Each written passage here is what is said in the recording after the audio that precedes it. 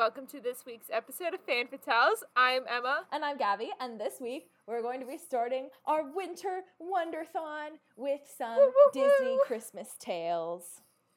That's right. So we're going to be talking about some of the Disney Park winter holiday traditions and some of our own memories, if we have some, as well as covering some Disney Christmas movie classics, which will be Mickey's Once Upon a Christmas, Mickey's Twice Upon a Christmas, and Beauty and the Beast, Enchanted Christmas. So.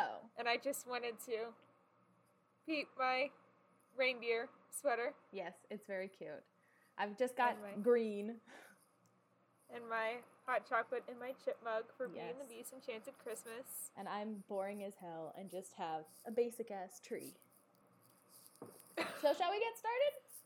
Yes, of course. I love how we both sipped at the same time. That was... I know.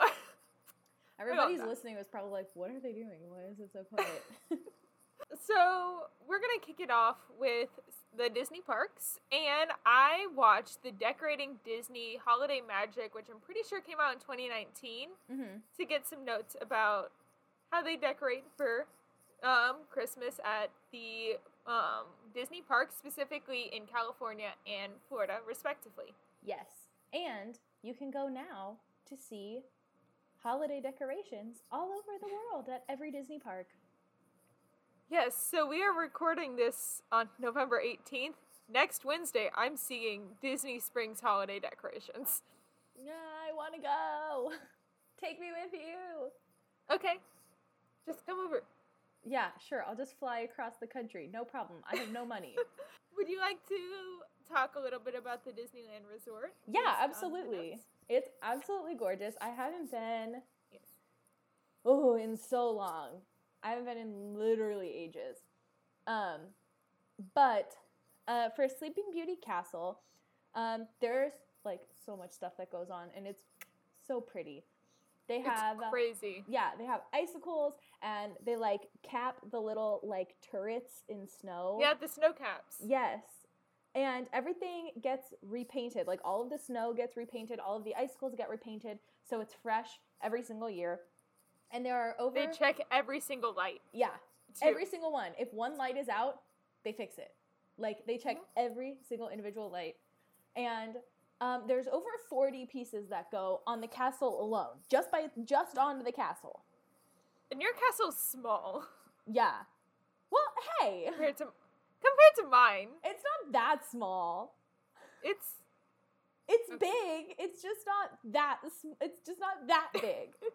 I can't wait for you to see Magic Kingdoms. I'm still going to say Disneyland's better. Disneyland's always better. Okay. Anyway, so the wintertime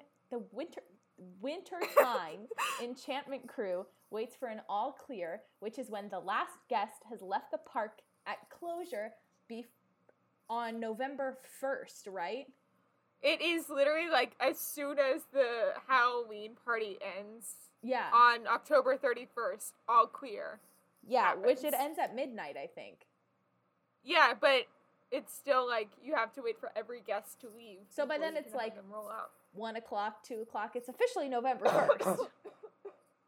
2 o'clock in the morning on November 1st, but still. But as soon as the last person leaves, boom, they spring into action. They bring in cranes. There's like hundreds of people everywhere. It is, if you've seen a time lapse of it, it is like the most chaotic time lapse. But it's so beautiful because it's just like boom, boom, boom, boom, boom. They have like, there's like a method to everything. It's so intricately planned out. It just looks like chaos because everybody's running around in like 20 times and speed. It's crazy because 31 people are working on the castle alone. Yeah. And they work all night. Literally until sunrise. Literally until the park opens. Yeah. Like, they were showing it. The park opened. They were showing it in the video because I think they were showing it started at like 2:30 a.m. when the like last guest had they had made sure left for that all clear. They worked until like 8 a.m. that morning. I believe it. Like, I'm sure, like, they finished the front of the park first, and they work their way back, so that way if they're, like, you know what I mean? Yeah, I know that they were doing, like, Main Street and Sleeping Beauty's castle at the same time. Yeah. Because then, like, they can, like, be finishing up at the end of the park as people are walking in. They're like, go, Yeah. put it away. I mean, yeah. I mean, they literally have, like, what? Not even 12 hours. Like, they have, like, 8 hours. That was 6 hours. Yeah, 6 hours. 2:30 to 8? Yeah, 6. To put up an entire, like, the entire park gets Christmas-fied. Though some of the things, like, continue on, such as Small World, which takes 3 weeks of hard work for its entire holiday transformation. Yeah. Which, that's crazy. Yeah. Yeah, and every doll gets, like, a special, cute little holiday-y accessory. So that's, like, a crap ton Or of even things. complete costumes. Yeah. Then the lights that they put on, the 50,000 C7 size Christmas lights, which I looked it up, and C7 Christmas lights are a full 1 inch round and 1.5 inches tall. Those are enormous. Those are like the traditional Christmas lights. Those are like Yeah. Yeah. And they have 50,000 of them on the exterior of Small World. I absolutely believe it. 100%. And then another 350,000 mini lights in the foliage around the attraction. Yeah, it's absolutely gorgeous. It's the most beautiful thing. You're gonna laugh at our Small World. Yeah, I know. I'm gonna be like, lame. No, but Our Small World's so lame. Another great holiday makeover is for the Haunted Mansion, because in August, they close the Haunted Mansion down for 18 days, and they do a whole transformation, and they turn it into the Nightmare Before Christmas. Yeah. Yeah. And it stays up from October all the way till January. Okay. I was wondering how long it stayed up. It stays till, like, whenever they put the Christmas stuff away, it stays up till then. Okay. Yeah. That's what I figured. So, yeah. And believe it or not, the gingerbread house that's inside that is made every year, and it's made from real gingerbread. We're going to talk about the gingerbread over at Disney World soon. Yeah. Isn't there, like, a whole gingerbread making contest, like a gingerbread house contest at Disney World? There is a whole, like, full foot, like, 1-story house that is just placed in the middle of one of the hotels, in the Grand Floridian to be exact. Yeah. And it's made out of real gingerbread, and we'll get into the facts about that, because that was one of the main things that they covered in this holiday special. Cool. So, one of the another interesting facts that I really like about this holiday overlay actually is that Madame Leota, who was originally played by Leota Toombs, she was, like, the first one who came up with the idea of giving, like, the Haunted Mansion, like, a holiday, like, change, right? Yeah. And her daughter... We talked about that a little bit in the Imagineer episode a few weeks ago. Yeah. And her daughter, Kim Irvine, plays Madame Leota in the Christmas overlay, the Halloween and Christmas overlay. And she says the 13 Days of Christmas? Yeah, the 13 Days of Christmas. Yeah. It's very cute. Yeah.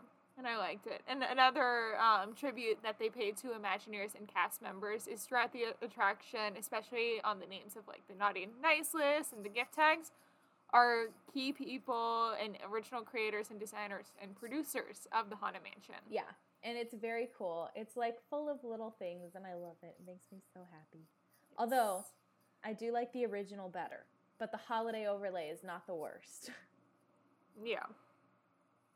So, shall we get over to my side of... Go for it. I know you've been dying to talk about it. Go ahead. Well, first of all, we're going to talk about Main Street USA. Not Cinderella's Castle's overlay, but Main Street USA. Because just outside of Magic Kingdom, there are 3 giant warehouses that total 300,000 square feet of holiday decor. Like, it just houses the Christmas decorations for Magic Kingdom. I believe it. That's a lot of trees and wreaths and garland. Yeah. It's a lot of And they are refurbished and stored every year, just like in Disneyland. And to deliver the winter holiday decorations for Main Street USA, Disney World partners with the Orange County Sheriff's Office in Orlando, Florida, to have some of their units block intersections and basically guide them. You know what I think is funny? That we've talked about this before. That I think we have, but both Disney parks are in Orange County. Yeah. Both of the ones in the United States are in Orange County. Orange County, Florida, and Orange County, California. Isn't that weird? It is. I feel like they did that on purpose. I feel like they did too. But they treat getting the winter holiday decorations for Main Street USA almost like the Rockefeller Christmas tree. Seriously. Like, it is serious. Yeah, I believe it. Yeah. And then across the resort, 39 lobby and icon trees range from 16 feet to 70 feet tall. Decorating all lobby and icon trees takes over 10,000 ornaments and 250,000 lights. I 100% believe it. We have a 10-foot tree in our house, and that has, I think it takes 10 10-foot light strands to light up the whole thing. Jeez. Yeah.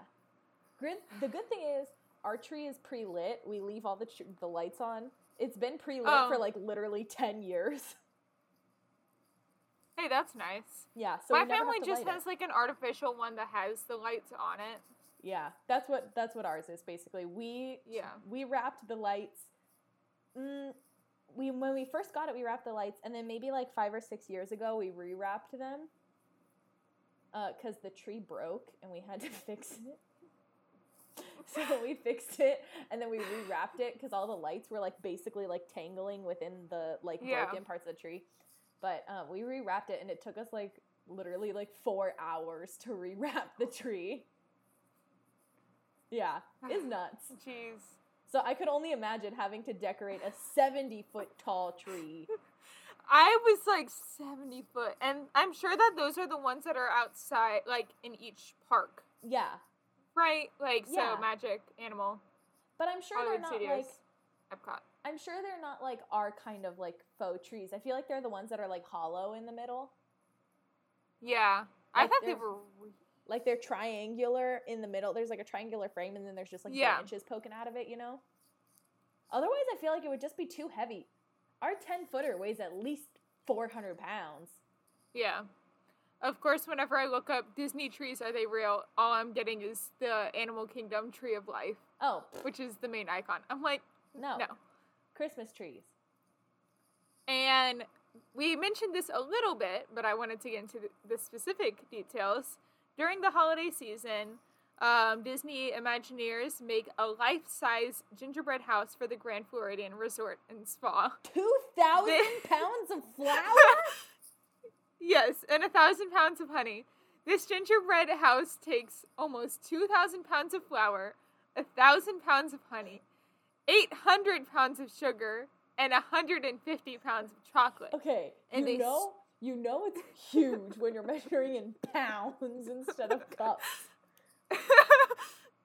Or grams. Yes. Like, I use grams. When I go see it on Wednesday, I'll show you a picture, but it is ginormous. That's nuts. I'm so sorry, Kara. I think I, like, totally just blew her eardrums out with that last thing when I screamed in the mic. And they make the honey dough in June and start baking in August, meaning that it takes about a half a year to make this gingerbread house. 17 feet tall? Jesus. Yeah, this house is 17 feet tall, 12 feet long, and 10 feet wide. They really and the fact were that like...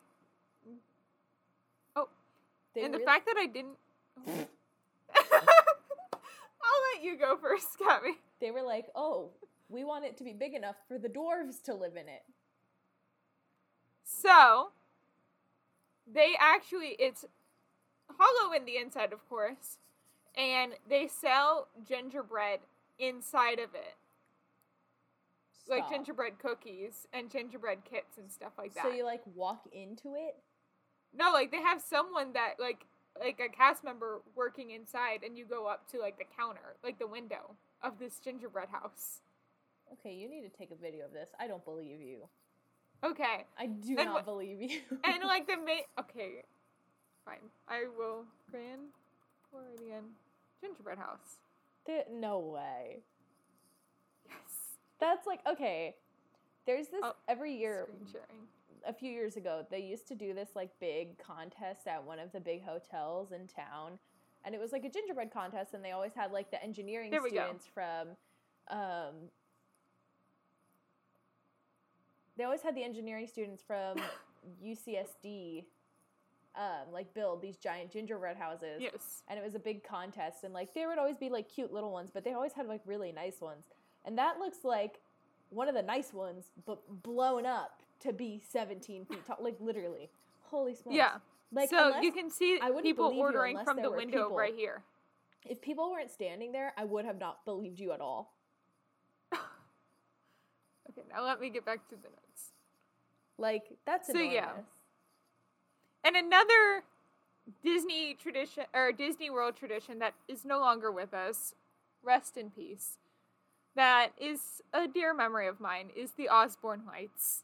Have you heard of the Osborne Lights? As in Ozzy Osbourne? No. Okay, then no. So, this is a crazy story. I literally had to make notes about the history of the Osborne Lights. The Osborne Lights was a Disney display. At holiday time. Okay. Sorry, go ahead. No problem. The Osborne Lights ran from 1995 to 2015. Okay. In Hollywood studios. Okay. And so it started off in 1986 when Breezy, which was the daughter's nickname, asked her father, Jennings Osborne, if they could decorate their home in lights, with 1,000 lights put on, which began to grow. And eventually, Osborne purchased the 2 properties adjacent to his own and expanded the display into them. By 1993, the display had over 3 million lights. This is just some guy in his neighborhood. 3 million lights. And the lights became extremely popular around the world as news crews often visited to film the display, causing several traffic issues and many complaints. In 1993, 6 neighbors filed a lawsuit saying traffic congestion made trips to the corner store take 2 hours and feared emergency vehicles could not get down the street. Osborne responded by adding 3 million more lights. He said, hey, how about I don't care? Like, he said, here's some holiday spirit for you. So he lives in Little Rock, Arkansas. Or he passed away by now, but he lived in Little Rock, Arkansas. Okay, cool. Which is hilarious because one of my friends is from Arkansas and was like, oh yeah, I remember the Osborne Lights. That's cool. Yeah. The county court ordered an injunction against the display, limiting it to 15 days and directing that it would be lighted from 7 to 10:30 p.m. Okay. Osborne appealed first to the Arkansas Supreme Court and lost, and then in 1994 to the U.S. Supreme Court, where Justice Clarence Thomas refused to halt the order. Oh, bah humbugs. In 1995, the state Supreme Court shut down the display altogether. Oh, what humbugs? How horrible. Where's your Christmas spirit? The story of the light display's court case brought national attention, including offers from several cities to host the display. Heck yeah. Walt Disney World project director John Phelan contacted Osborne's attorney about moving the display to the Orlando resort, and eventually discussed a potential move with Osborne himself. Osborne was intrigued by the offer, but initially understood that Disney wanted to put the display on another residential street in Orlando. What Phelan actually offered was to install the display on Residential Street, which was a back lot at Disney's Hollywood Studios theme park, then known by its original name of Disney MGM Studios. Being a fan of the resort himself and realizing where the display would go, Osborne accepted Disney's offer, and in 1995 the display was set up on Residential Street as the Osborne Family Spectacle of Lights, becoming an immediate success. And they ran from 1995 to 2015 after the location of the Osborne Lights was moved to the Streets of America section of the park, which the Streets of America section does not exist anymore because that's now where our current day Galaxy's Edge is. And when they closed it down to construct Galaxy's Edge in 2015, that's when the Osborne lights ended. And the lights were given back to the Osborne family in the end. So I don't know what happened to it since, but yeah. But I remember going to it, like, one of the last days back in 2015. Aw.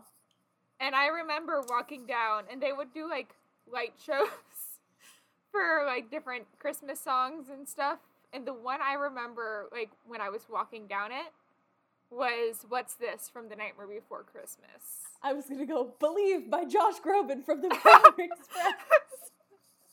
We were talking about that movie, like, right before getting on. You guys, we were, like, literally just talking about it because I was, like, jamming out hardcore to Believe by Josh Groban. I listened to it, like, 4 times. It was, like, it was a mood. I was feeling it. And then another Disney World tradition is the Candlelight Processional at Epcot. Have you heard of it?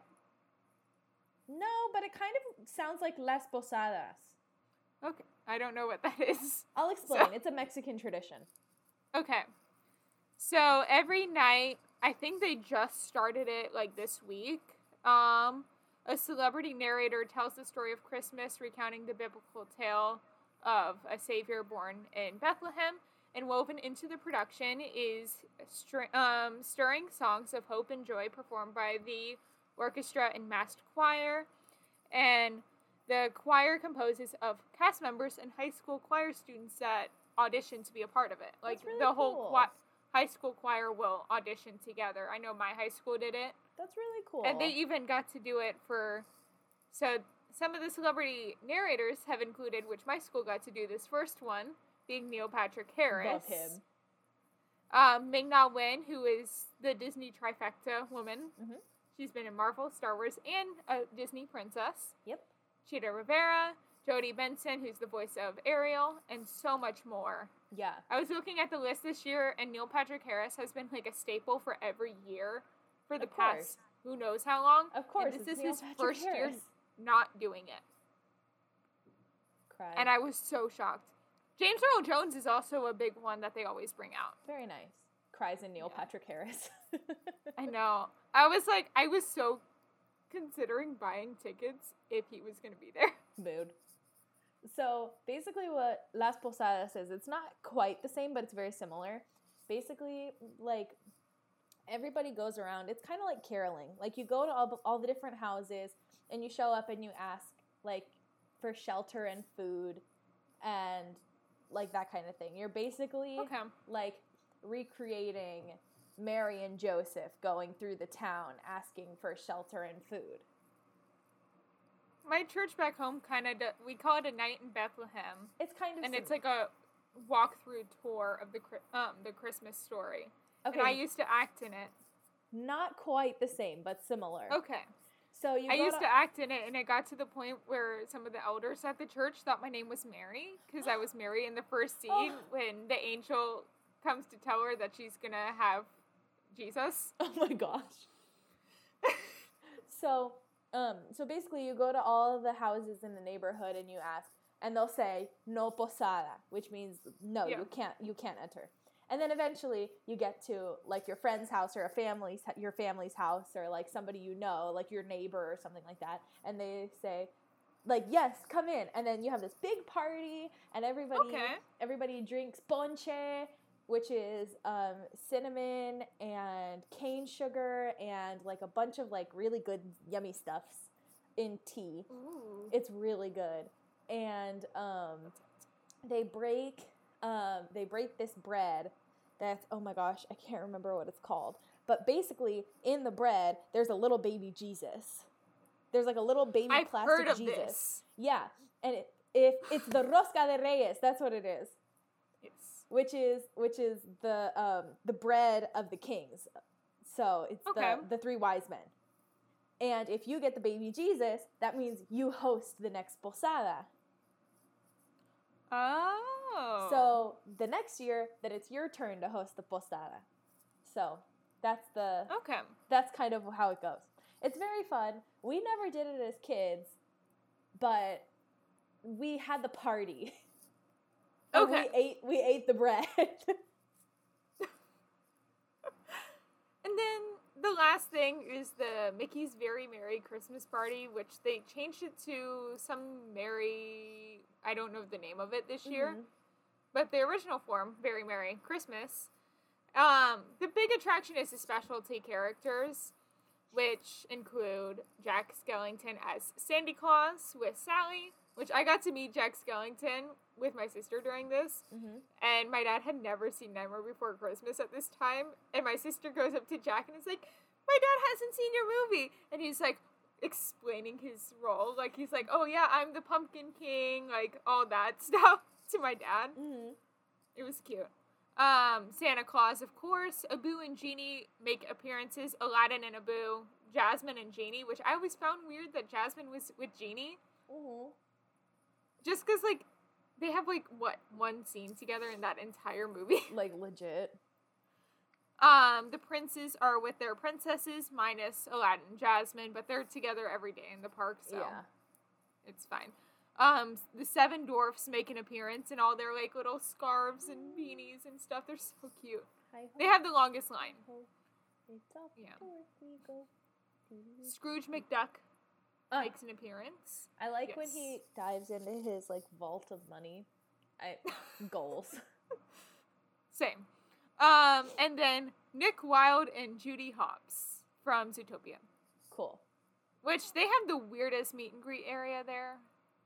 It's in Tomorrowland. I think we've talked about this before. Can someone explain to me why they're in Tomorrowland? I don't know. Question. For your Christmas party, does Santa Claus come with Mrs. Claus, or is it just Santa? Sometimes Mrs. Claus is there, but it's usually just Santa. Because he kind of... There's, like, a bench off to the side of Main Street where Snow White usually is, and he takes over that bench during the Christmas party. Okay, got it. Because it's been a while, but if I'm not mistaken, I'm pretty sure here, Santa Claus is always with Mrs. Claus. Or at least for the most part is with Mrs. Claus. But I could be wrong. It's been a really long time since I've been there for all the I know holidays. that she's in the parade, so I'm sure that she's also meeting with Santa. Of course. And then I think we need Buddy the Elf running around. I know it's not a Disney property, but, like, hear me out. Like, what if we just had Buddy running around being like, hi! Like, Or just elves in general. Right? No, it has to be Buddy, though. You gotta do the, bye, Buddy, I hope you find your dad. Bye, Mr. Narwhal. I love it. We got wrapping paper at work that says it. It's really cute. I love that. We wrapped some stuff for work in it. Anyway, sorry, I'm getting off track. Go ahead. And then the entertainment includes the Once Upon a Christmas Time parade, which I've known some toy soldiers that have been in the parade. Because a lot of the friends of the toy soldiers are marching knights at UCF, so they're marching band, because they actually play the trumpet. And then a Frozen Holiday Wish, which is where Elsa uses her powers to light up Cinderella's castle in ice lights. That's so cute. Yeah, and, like, Anna and Olaf comes out, and they're like, come on, Elsa, and she's like, well, I don't want to, like, intrude. Yeah, Olaf comes out, and Kristoff sometimes does, too, with Anna. It's so cute. Have you seen the new Olaf Presents series? Yes! I've watched almost all of them, and I'm obsessed. I watched just the 12-minute one that had all of them put together. Oh, I didn't watch that one. I watched all of them individually. The Rapunzel one, I love the Rapunzel one. I need therapy. It's so good. And then hot chocolate and, like, cookies are provided with the ticket at, like, the different locations around it. Which, it's one of the, like, nighttime things, so, like, theoretically, it starts at, like, 7. You've already eaten dinner. Yeah. You just want treats. Yeah. Yeah, and then, I mean, for me, I don't really have any, like, memories. Like, I never really went for any of this, like, nighttime Christmas stuff. Like, we always went during the summer. Like, that was our summer trip, was always Disney. And then when I got a little older, my dad and I used to go pretty regularly in October because it wasn't too hot and there wasn't that many crowds. Yeah. Unless you go, like, 1 week in October where, like, people in Utah and, like northern west, like, a little bit more in the northwest, like, they all have this weird break in the middle of October, and we're like, why? But it was really weird. Interesting. Yeah. Obviously, the Osborne Lights haven't happened since I was 14, so, like, or 13, because I think they ended in January of 2015, so yeah, when I was 13. Sad. I miss those. But the candlelight processional's during the day. It's cute. Not, like, nighttime. Okay, that's nice. So they'll do, like, 2 shows. That's nice. When at, like, 7, and you could do, like, the dinner, like, package with one of the restaurants in Epcot. Mm-hmm. And get, like, nice seats, which my family would always do that, because we'd make it a treat. Sounds fun. Yeah. So shall we get into some of these movies? Yee! Some of these are, like, classics, like, so, like, bring back such memories for me. Especially this first one, Mickey's Once Upon a Christmas. Yes. And all of the synopsis for the Once Upon and Twice Upon are so long because there's, like, 5 different parts to each one. I know. Mickey, Minnie, Goofy, Donald, Daisy, and Pluto gather to reminisce about love, magic, and surprises in 3 wonder-filled stories of Christmas past. Thinking back to when they wished Christmas was every day, Donald's nephews, Huey, Dewey, and Louie, remembers their dream turning into a comical catastrophe, eventually teaching them what the true holiday spirit is all about. Goofy and Max retell a story in which, retell when they experience a series of hilarious but season-shaking events until a visit from the real Santa made it a most magical holiday. And in the fine tradition of Disney storytelling, Minnie and Mickey recall the year they both gave up what was most important to them for the sake of each other, making for one unforgettable Christmas. Literally, I sobbed through this whole thing. I know! I was, like, sitting there crying. I will be honest, I watched, The Search for Santa Paws. I was texting you, but I was sobbing by the end of it. Yeah. It's fine. Mentally, I'm at Christmas, but I'm sad. Yep. This was directed by 3 people, one for each of the shorts. Bradley Raymond, June Falkenstein, and Bill Spears, and it came out in 1999. The cast includes Kelsey Grammer as the narrator, Wayne Allwine as Mickey Mouse, Russie Taylor as Minnie Mouse, Huey, Dewey, and Louie, Tony Anselmo as Donald Duck, Diane Michelle as Daisy Duck in The Gift of Magi, Alan Young as Uncle Scrooge McDuck, Bill Farmer as Goofy and Pluto, Tress McNally as Chip, Daisy, and Aunt Gertie, Corey Burton as Dale, Sean Fleming as young Max Goof, and Jim Cummings as Pete and Santa. Winnie the Pooh played Santa. Yes, he also always plays Pete, so I was not surprised by that. Yeah. And 2 fun facts about this. One being, the department store that Minnie works at in the segment Mickey and Minnie's Gift of the Magi is named Mortimer's. Mortimer is the name Walt Disney originally intended to give to Mickey Mouse, and Minnie's boss at the department store is Mortimer Mouse. I actually wrote a note about that. I was like, Mr. Mortimer. Must be a reference to Mortimer Mouse, who was going to be Mickey. It was. It literally was. And then in the segment A Very Goofy Christmas, one of the ornaments Goofy puts on the tree is Angelique from Beauty and the Beast Enchanted Christmas. Cute. Which came out 2 years prior. Another fun fact I found out after watching both of these, which I didn't put down, is this one was made by the Toronto Animation Studio, which lasted from, 1997 to 2003. Mm-hmm. Like, had a very short run. Once Upon a Christmas and Beauty and the Beast Enchanted Christmas were both produced there. Very nice. The Toronto studio mostly did direct-to-DVD animated sequels. Yeah. They were So they did, like, Return to Neverland, Little Mermaid 2. Yeah, they were Tempest Pride. responsible for a lot of, like, not necessarily Disney Animation Studios pictures, but, like, Disney Toon Pictures, which is similar. Yeah. And, like, things like Goofy Movie, you know? Yeah. Like that kind of deal. Okay. So, who's your favorite character? Young Max was so cute. Girl, he was cute. But boy, he was so mean. He was. I was like, okay, hold up. Even as like a 7-year-old, Max is such a jerk to Goofy. I mean, have we seen the Goofy movie? He's such a jerk to Goofy in that. Literally, he's such a jerk to him in literally everything, and it makes me so upset. Goofy's trying his best, okay, Max? Calm down. Goofy's trying his best as a single dad. Yeah, like when he was writing in the Christmas note and he was saying, "Please don't forget Max."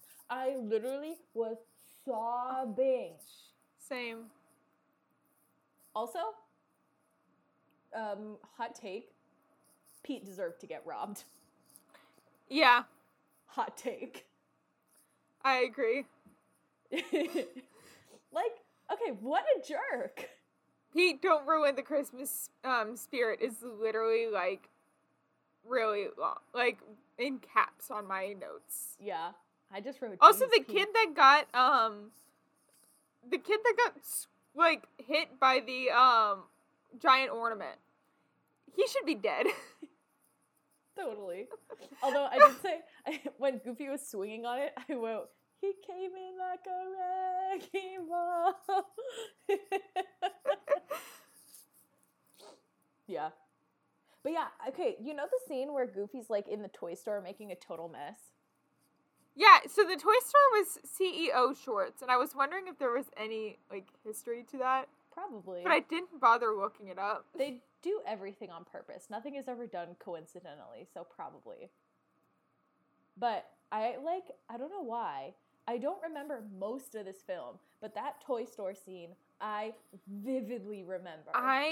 You see, the one that I remembered was, it was a subtle jab at Eisner.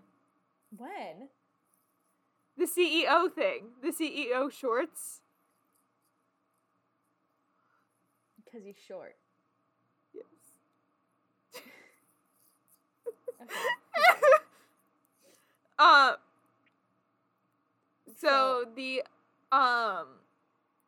short that I remember, or the scene that I remember the most, is Mickey on the stage performing with the firefighters. With the firefighters. Yeah, that scene's cute. Yeah. I remembered that one too, but I remembered the toy store way vividly. I love this one note of mine. Lumberjack lingerie. Do I want to know? Yeah, honestly, no. I think, okay, in my mind, it's just like Victoria's Secret, but everything is plaid. I think that's what it looks like. Yeah. If I'm remembering it right. But anyway, I think my favorite character is Goofy. Just because when they're sitting on the roof and Max gets his snowboard and Max says, "But Dad, you didn't get your present." And he says, "No, I did." And Max is like, "But you don't have a present." And Goofy's like, "Well, every year I ask for the same thing, and it's for your happiness." And like, literally, I could not hold it together. I started bawling my eyes out. Yeah. Since we kind of skipped the first one with Huey, Dewey, and Louie, I just wanna write or say the one note of mine that actually has anything to do with anything. Mm-hmm. Daisy is basically Linus in the Christmas Charlie Brown special during that one, because she's always like, this is the true Christmas spirit. When he's like, Mary and Joseph were on their way to Bethlehem. Yes. Yeah. And Yes. he's just standing there in the one spotlight. Yes. That exact moment. I love that. That was one. Daisy. Totally. The one. Also, is the fat ant duck... What? The fat ant duck in anything else?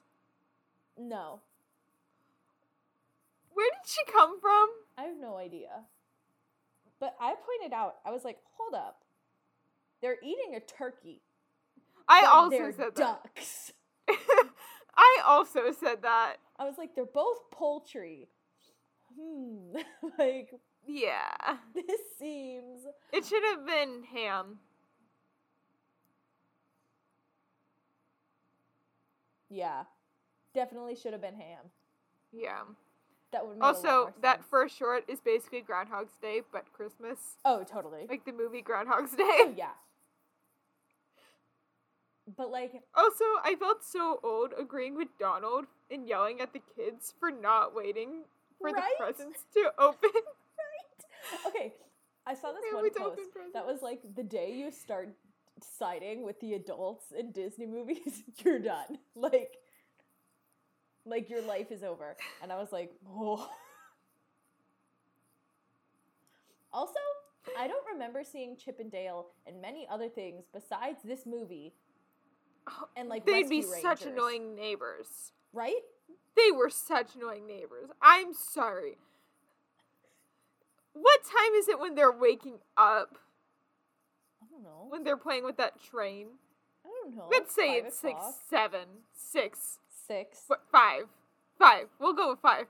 Do you want to be woken up by your neighbors loudly playing with their new train set at 5 in the morning? My neighbors are like an acre away from me, so I don't ever see them. I imagine they were right next to you. Would you want that? Probably not. Exactly. They were such rude neighbors. Yeah. Also, Huey, Dewey, and Louie all share a one singular bed. Mm-hmm. In both. I noticed it. In both. I was like, okay. Yep. Because I don't know why, but I always thought that they had, like, twin-size beds. I remember that, too. I think that was in DuckTales. Okay, I was like, they had, like, twin-size beds that were each, like, their shirts, like, comforter colors. Mm-hmm. Or their shirt colors in, like, comforter. Yeah. DuckTales. Ooh. Life is like So what was your favorite short story? I liked all of them, but probably Max and Goofy. If I had to choose one, Max and Goofy, but I liked all of them. Same. Though I do remember Twice Upon a Christmas better than Once Upon a Christmas. Same. I feel like that one was just on more. All the time. Also, I had it on VHS. Same. I had Twice Upon a on VHS, but I didn't have Once Upon it, so I was watching Once Upon it, I was like, but I thought this one was with the Santa and Huey, Dewey, and Louie. Yeah, I did too. Okay. Or I saw the story and I was like, that's not right. Or the Goofy one with his college girlfriend. No, I knew that one was different. I knew that they had... So I thought the Max and Goofy one and this one was in Twice Upon a. But then the college one was in this one. Chronologically, though, because Goofy movie hadn't even come out yet. Yeah, I don't know why I thought that. It's fine. It's fine. Also, I think it's really funny how they had James Marsden voice Max in Twice Upon a, because he was Max in the Goofy movie. Interesting. So they just got the same voice actor. Yeah. And we'll go into another fun fact that has to do with Goofy movie when we get to Twice Upon a. Yeah, we'll get there. In my fun facts. Yeah. So what's your favorite what was moment? Your favorite? I mean, I already mentioned it. Mickey performing with the firefighter band. Yeah. I mentioned mine earlier too, and it's when Max and Goofy are sitting on their roof, and they see Santa, and he drops off the gifts, and they have that really sweet moment, and it makes me cry every time, because it's so sad. And not sad in like a sad way, but like sad in a way, you know? Yeah. Like a ouch. Also, what were Mickey and Minnie doing? Buying their presents for each other On the Christmas day Eve? of Christmas Eve. Same with the family buying that tree on Christmas Eve. I was like, what are you doing? Yeah, like, come on. If you buy things on Christmas Eve, you're begging to get ripped off. Yeah. Like, come on. So what was your least favorite moment? When Pete is like, Max, Santa doesn't exist. You're nuts. Of course Santa exists. And he's being an absolute Grinch. Yeah. Totally. Same. Santa totally, like, okay, come on. Like, of course Santa exists. He's 7. Leave him alone. Yeah. So, are there any other notes that we want to talk about? I think that's it. Okay. So what would you rate this film out of 10? 9 out of 10. Same. Minus 1 point for Pete being an absolute jerk. Oh. Multiple times. So what do you think the critic and the audience score on Rotten Tomatoes is for this movie? I feel like this one's higher than Twice Upon a Christmas. So I'm going to say... I haven't seen Twice Upon a Christmas, so I can't confirm nor deny. So I feel like this one is going to say, like, critics, 58, audience, 67. You were almost spot on with the audience. Really? I will be honest. Yes. So the critics said 40%. Ooh, how wrong. And then the audience said 66. You were 1 point off. Now let me get... I'm getting better at this. Yeah, you are. This is a fun game for me. I enjoy this. I like being the one asking the question. I'm sure you do. So next we're going to talk about Mickey's Twice Upon a Christmas, of course. So the synopsis is a computer-animated omnibus featuring 5 shorts featuring classic Disney characters. The shorts includes Bells of Ice, in which Daisy Duck and Minnie Mouse's friendship comes under strain during an ice skating competition. Christmas Impossible, where Huey, Dewey, and Louie travel to the North Pole to try to remove themselves from Santa's naughty list. And Mickey's Doggone Christmas, in which Pluto runs away from home after ruining Mickey Mouse's Christmas decorations. It was directed by Matthew O'Callahan, and he spells his name the way my family spells our last name, so he's doing it right. We just took the O off. Okay. It came out in 2004, and the cast includes Wayne Allwine as Mickey Mouse, Tony, oh god.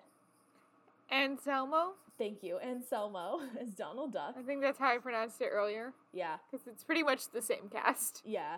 Bill Farmer as Goofy and Pluto, Russi Taylor as Minnie Mouse, Huey, Dewey, and Louie, Tress MacNeille as Daisy Duck, Alan Young as Scrooge McDuck, Jason Marsden as Max Goof, Kelly Martin as Mona, Chuck McCann as Santa Claus, Jeff Bennett as Donner, Jim Cummings as Blitzen, and Clive Reville as the narrator. So some fun facts were that Kelly Martin, who voices Max's girlfriend Mona, also did the voice of Max's high school crush Roxanne from a Goofy movie. I thought that was so interesting. I was like, oh.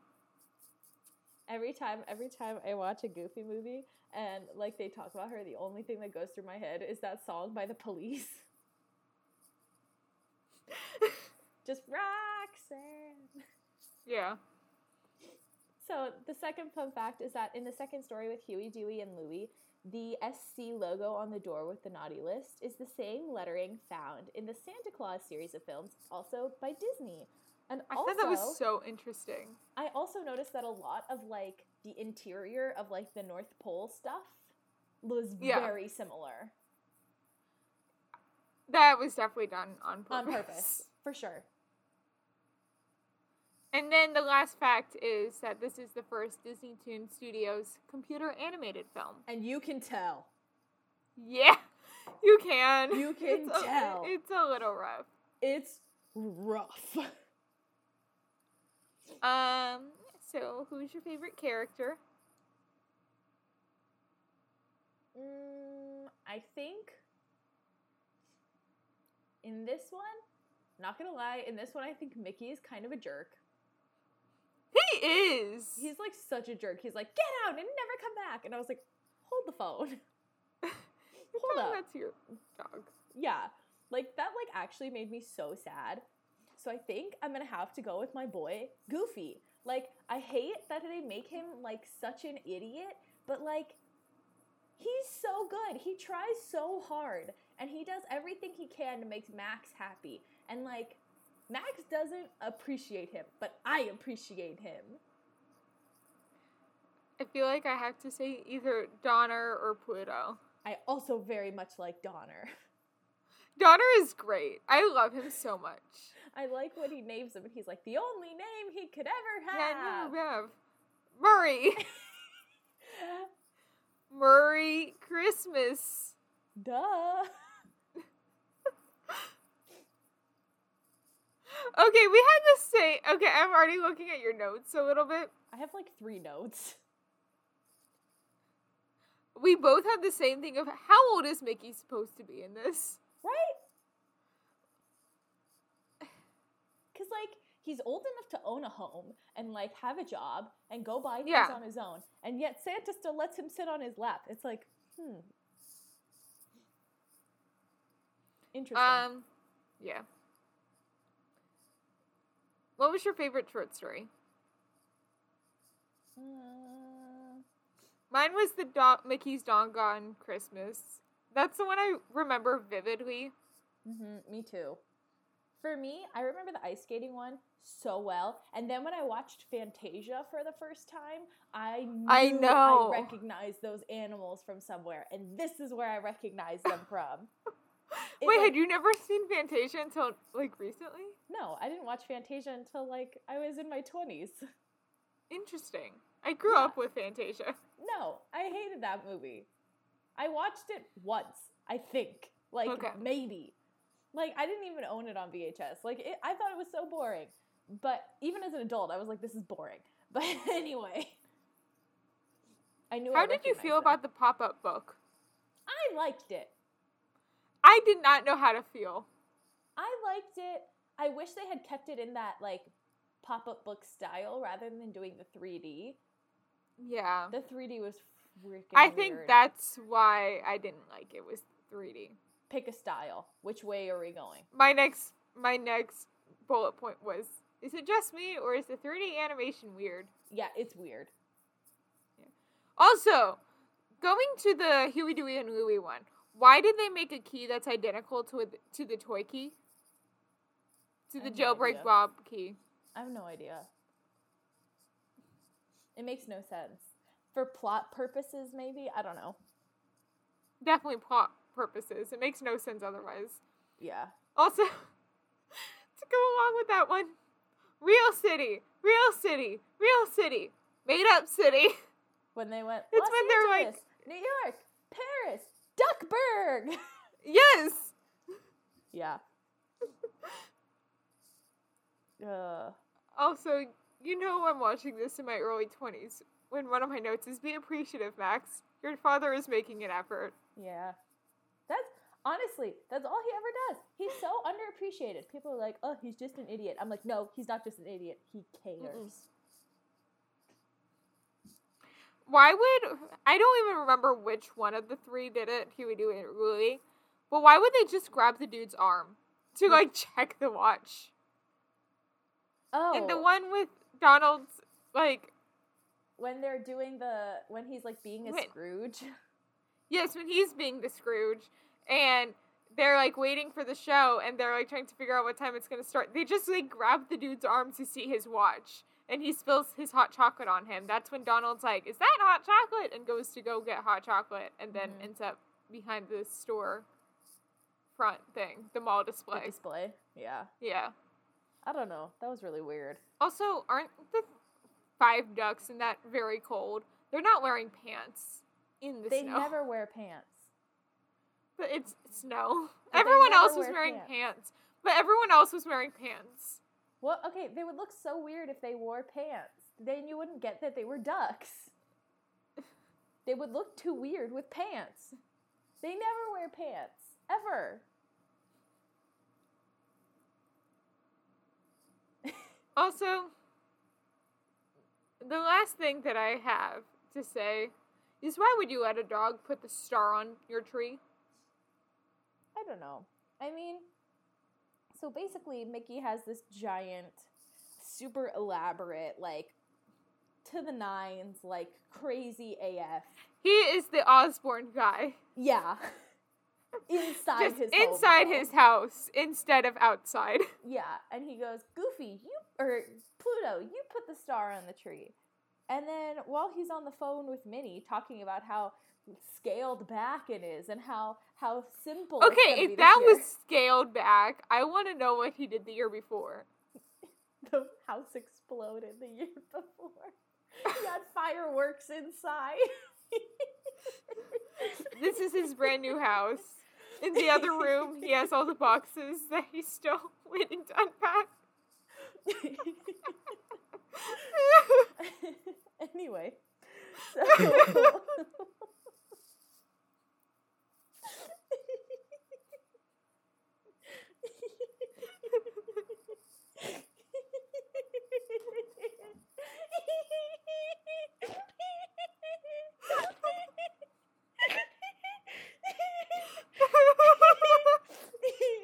that tickled my funny bone.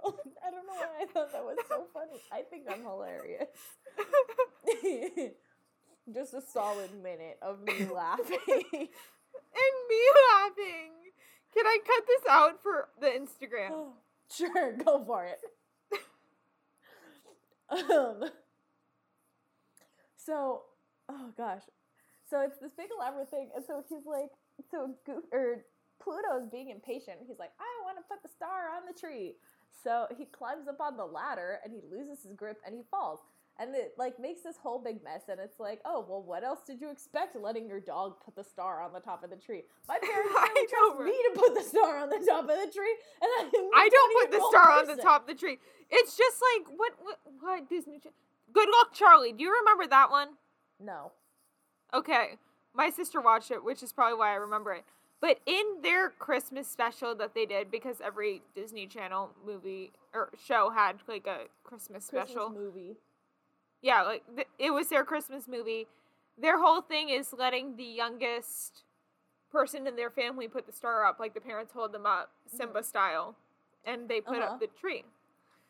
And at the end of that movie, they announced that Mrs. Duncan was pregnant with their next kid. So, you know, it was the last year that Charlie could do it. So, Miss Duncan, the whole movie's like, no, we have to get back to the family because her eldest daughter Teddy, she decides to get, like, one of those free plane tickets when they overbook the plane. And Miss Duncan gets off with her, like, no. Mm-hmm. So then they're, like, trying to get back home to the family before Christmas Eve. So Charlie can do it because, you know, it's her last year that she'd be able to. Mm-hmm. Honestly, if I were Teddy, I would have done the same thing. Yeah, I don't understand why the mom, like, felt the need to leave. Yeah, like, usually they give you, like, pretty decent travel vouchers, too. Like, if you take them.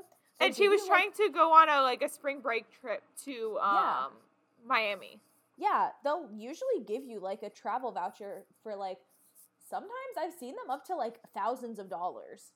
Yeah. For, like, expensive flights or, like, if nobody wants to take it. Especially, like, at Christmas time. Oh, yeah. Like, I think it was the day before Christmas. Also, hot take, best day to travel, Christmas Eve. Interesting. I flew from Missouri to Dallas to California on either Christmas Eve or the day before Christmas Eve. Now I can't remember. But it was, like, dead. Missouri was dead. California was dead. Texas was okay. But, like, Texas is always a connector. Like, Dallas is, like, always a connecting city. Yeah. So it's always busy. But, like, I was like, So what's your favorite moment? So mine is when we find out that the boys wrote Scrooge's name on the nice list. So, like, I had, like, little tears, like, come down. I was like, oh, that's so sweet. Yeah. Or when Pluto and Mickey are reunited at the end. I think that's my favorite moment. I literally was sitting there crying. I was like, if I ever lost Lily, I think I would die. Like, I think I would actually cry, like, my eyeballs out. I would, like, never stop being sad. Yeah. You know? So, like, that moment just, like, really hit me in the feels. what's your least favorite moment? When Donald is, like, being a jerk and he, like, kills the dolls in the display. I know! I was like, well, those dolls were pretty annoying, but still. Those dolls were like Small World times 10. That was like, I almost wrote that down as a note. Yeah, but still, like, just leave it alone. But I also think he has that, I really think it's sweet. I also really like when he's, like, standing out in front of the choir and he's, like, directing them. Yeah. I like that. I'm just pulling it up on Rotten Tomatoes, sorry. That's okay. So, what would you rate this film out of 10? I think an 8 out of 10. I think 8.5. Okay. Minus 1.5 points for the animation. Yeah. So, this does not have a critics rating. Just fans. So you were just the audience. There's only 2 critic reviews. Do you want me to read them instead of having the critics? Yeah, kinda. So, Sandy Angelo Chen from Common Sense Media rated the film a 2 out of 5, saying, collection of unmemorable holiday shorts but fun DVD extras. So rude, okay. And then David Nussar from Real Film Reviews rated it a 3 out of 4, saying the movie is imbued with a bright, colorful style that's impossible to resist. Yeah. Out of so what 4 do you think is the kind audience? Of a weird scale. Yeah. What do you think the audience score is? 58. Okay. You were pretty close. Hit me with it. It was a 61%. Okay, both of my guesses have been within, like, 3 points. Yes. So, let me get it changed. Christmas up. I'm doing pretty good. I am very scared to see how this next one is rated. Watch it be 0%. Absolutely wrong. I mean, did you 3%, see what double threes. Did you see what I, lover of Belle, put as my out of 10 score? Wow. Wow. That's low. Yeah. I'm going to keep you guys in suspense. Mwahahaha. It was definitely my lowest rated. Wow. Of any of the films that we've covered for this podcast. Wow. So I, as the Beauty and the Beast fan, will do the synopsis and everything.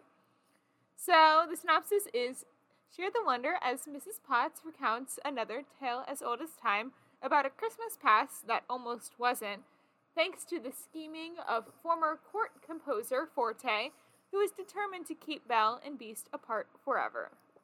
It was directed by Andy Knight, and it came out in 1997. The cast includes Paige O'Hara as Belle, Robbie Benson as Beast. Oh, all of them are original, which this is getting into our fun fact a little bit, except for 2 actors. Who were added? No. As new characters. Well, of the original Beauty and the Beast cast. Oh, okay. Yeah.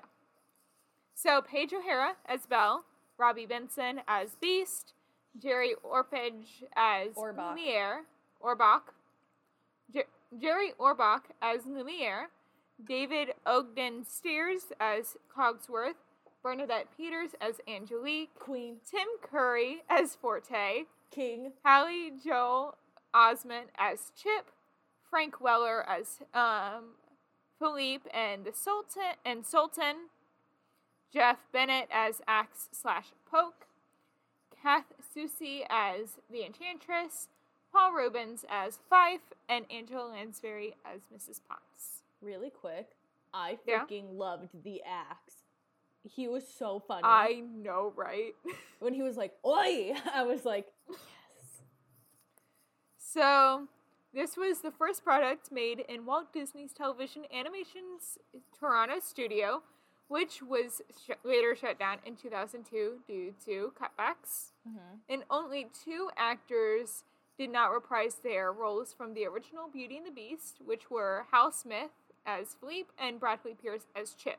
Smith, who died in 1994, was replaced by Frank Weller. Is that what I had on IMDb? Welker. I definitely said Weller. Frank Welker. Well, Pierce's role was taken over by Haley Joel Osment, as Pierce's voice had changed due to growing older and puberty. I'm pretty sure it's Haley Joel Osment. Okay, I'm sorry, Haley Joel Osment.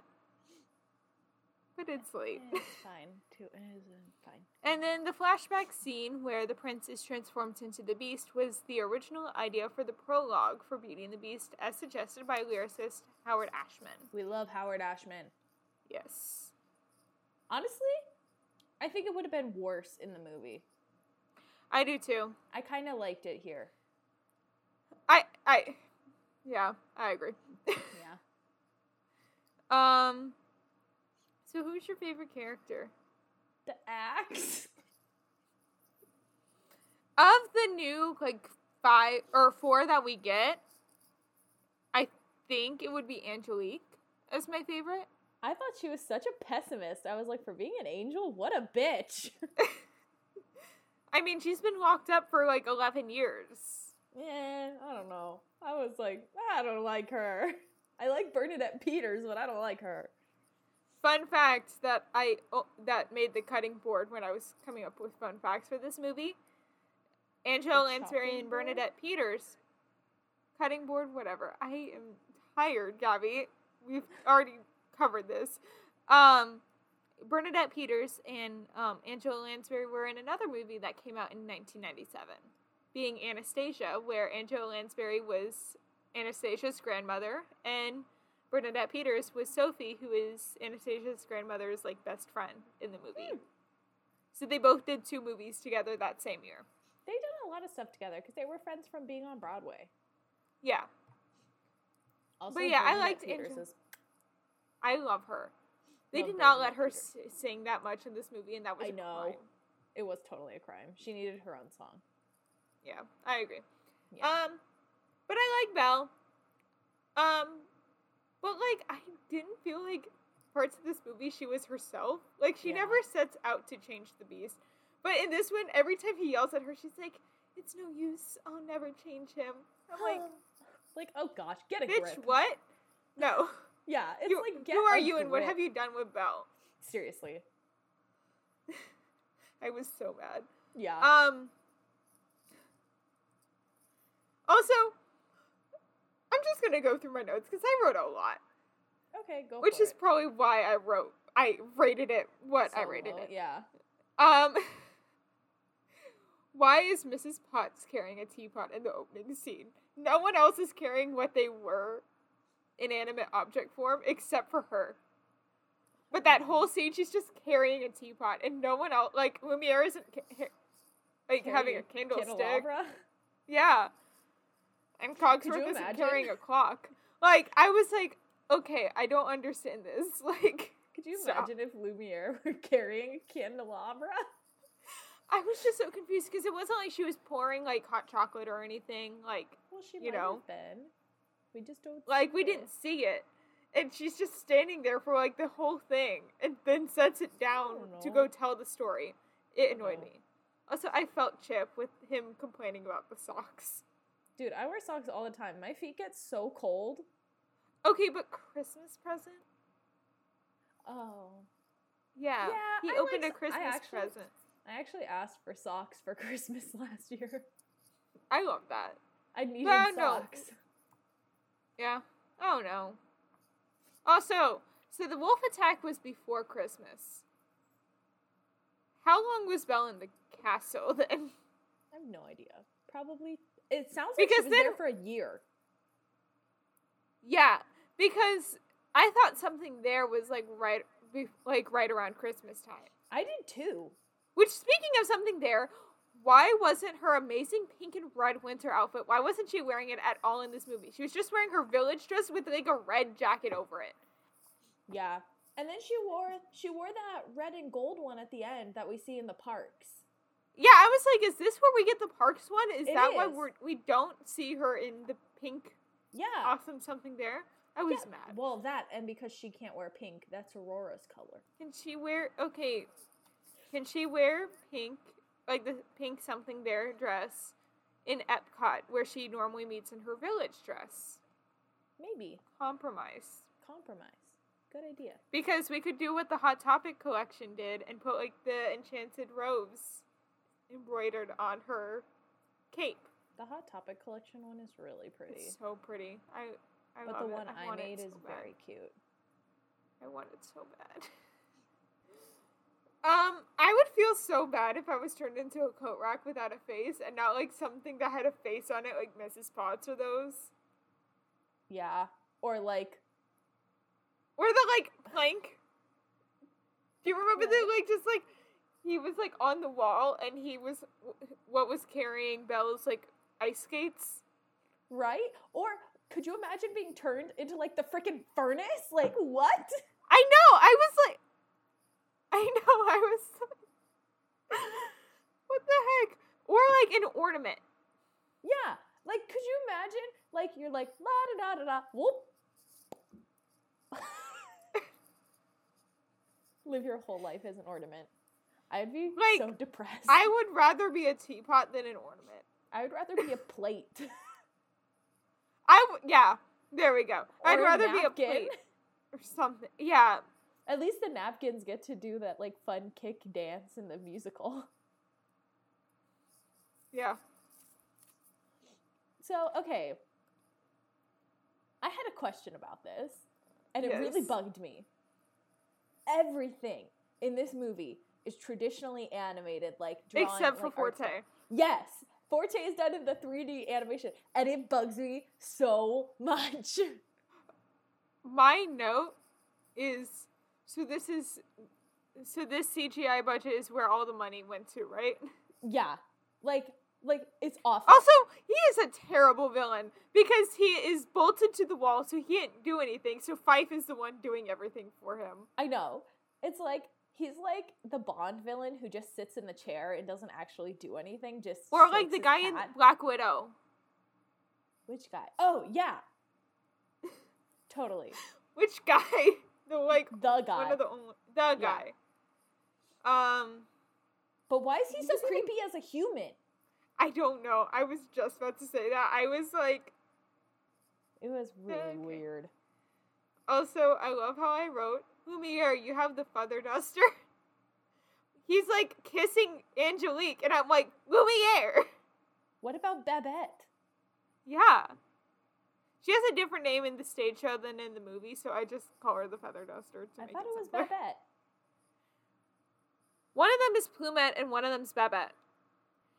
Okay, so she has 3 names now, I guess. Fifi, Plumette, or Babette. Babette. Yeah. It's Babette. Oh, Fifi's the name that they make her in the new live-action one with Emma Watson. I remember that, actually. Okay. But it's wrong. It's Babette. Yeah. Also, anyway, the songs are not that good in this. The songs are kind of bad. And the reason I started listening to the Polar Express is because the music in this reminds me of the Polar Express. Yes, but they were so bad. It was done by Rachel Portman and lyrics by Don Black. I had to look it up because I was like, no way Alan Menken wrote this. No way. I mean, nothing against them. But, like, also these are really bad. Okay, I said that was stories. Because it was just like, stories and stories and stories and stories. Tell me that doesn't sound like the theme to the Polar Express with the da da da da. Okay, but Polar Express, or Elf also has that. Elf, Polar Express, and Stories all have the same music. I know it's very, like, a Christmassy tune, but, like, I don't know who did it. Whose big brain it was to recycle that tune over and over and over again. Also, save them some money, but also wine glasses. That was a dumb pun, and I really liked it. I did too, which is why I wrote it down. Yeah. Also, the Enchantress was like so creepy. Like, I would not take a rose from her. Yeah. Also, did she have to come on Christmas Eve? Obviously, because that was the only day she could make it, obviously. Also, did you catch the Charlie Brown Christmas reference? Not at all. No? Nope. So it's when they're, like, first looking at trees, and Belle's like, what about this one? And Chip looks at it and puts, like, the one singular red ornament on it, and it falls over. Now that you like, say no. it, yes, I do remember that now. Also, how has no one seen the red flags of Forte? Right? Like, come on, man. The guy's a bolted to the wall red flag. So, okay. What was your favorite moment in it? What did I even write? I liked the final moment when Chip gets, like, the present and Fife gets his solo and Beast is giving his gift to Belle. Either that or the Enchantress scene. Those were the only two, like, moments that I actually cared about. I like when they're looking for the tree at the beginning.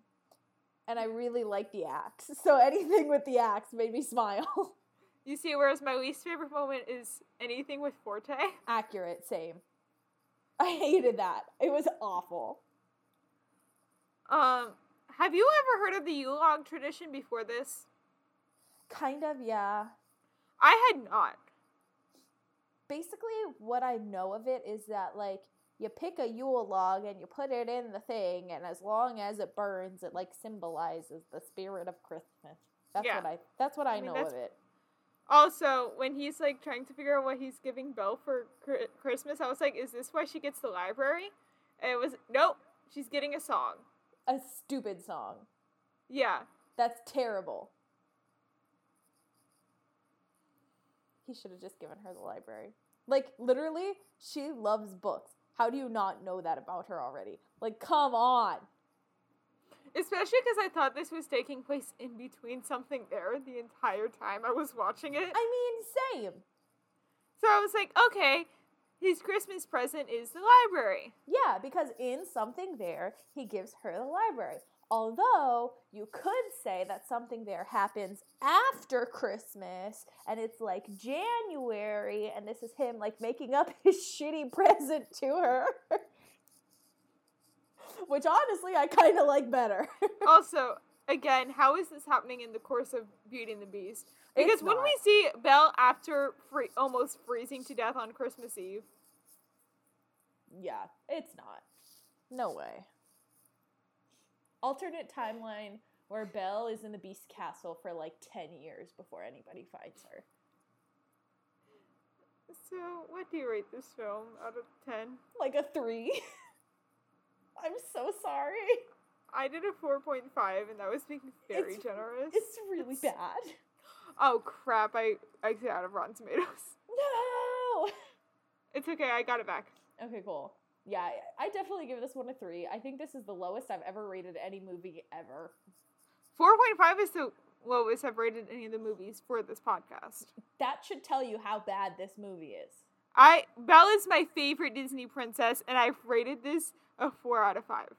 4.5 out of 10. Yeah, 4.5 out of 10. That makes a huge difference. I know. Yeah, it's bad. So, this one does have a critic score and an audience score on Rotten Tomatoes. Critic score, 3%. Audience score, 11%. This was the furthest you've been all night. Really? Okay. Yes. So, the critic score was a 13%. Okay. And the audience score was a 55. Shut up! No way! Wow. People are dumb. I want to read the critic reviews. I don't. I'm sure they're terrible. Honestly, it was a warranted 13%. Okay, so most of these people did not actually, like, give, like, a sentence. Though Tim Brayton at Antagony and Ecstasy said, a fairly desperate attempt to create a plot where there's no room for one. Thank you. And then our girl Sandy Chin, who rated whatever badly, the last one, Bad Way, she rated this one a 3 out of 5, giving it a higher score than Twice Upon a Christmas. Oh. Saying, if you are looking for a sweet holiday tale, this is not it. It is far scarier than you might expect for a Disney holiday title. Seriously? I didn't read that until I was starting to read it out loud, and I love it. Literally, Forte is so freaking creepy. Also, it makes no sense. The plot makes no sense. Why? Literally, also, why? I could tell. I think one of my notes was that that music has no, or that sheet music has no actual music written on it. Yeah. And then that becomes the whole twist. It's like, woo, we knew the whole time. I thought they were just too lazy to draw the music notes on the paper at first, honestly. I thought so too, and then it became part of the plot, and I was like, that's actually probably what happened, was they were too lazy to write music, and then went, let's make it part of the plot. Yeah. Give Fife the motivation he needs to... I liked Fife, though. I thought he was cute. He reminds me of, who is the character that he reminds me of? Like, okay. Who's the character he reminds me of? Have you listened to Tuck the Musical? Yes. Okay. He reminds me of, Hugo. I just had a better one. Huh. Do you know the rat from Anastasia, or the bat from Anastasia? No. No? No. He doesn't I haven't seen that movie since I was like 5. It's a bat, Anastasia. Let's find. Bartok is his name. He is the villain's, henchman guy in this movie. And he's the comedic relief of the Anastasia movie. That's him. Ah, yes, I remember him. He also kind of reminds me of Mole from Journey to Atlantis. Yes. Just a little bit. Or a little bit of Olaf. A lot of bit of Olaf. A lot of Olaf, actually. That was kind of, on the nose. I like how it took us a while to get there, and I'm sure everybody who's listening is just screaming Olaf at us. I told Kara that we were watching this for the podcast, and she's like, her one note that I felt needed to be shared is, Tim Curry's voice is too sexy for this movie. And yet she makes fun of me when I say that Patrick Page's voice is sexy? What? Not cool. Okay, she said too hot for it, not sexy. Okay, that makes a huge difference. She has also said sexy for it, when we talked about Rocky Horror. That is what it was. Duh. Tim Curry is a G. Honestly, I love Tim Curry in Home Alone. Yes. And I forgot that he was in that. He's in the second one. Yeah, I forgot that he was in it. He's the hotel guy, right? Yeah. Also, you know what kind of bugged me?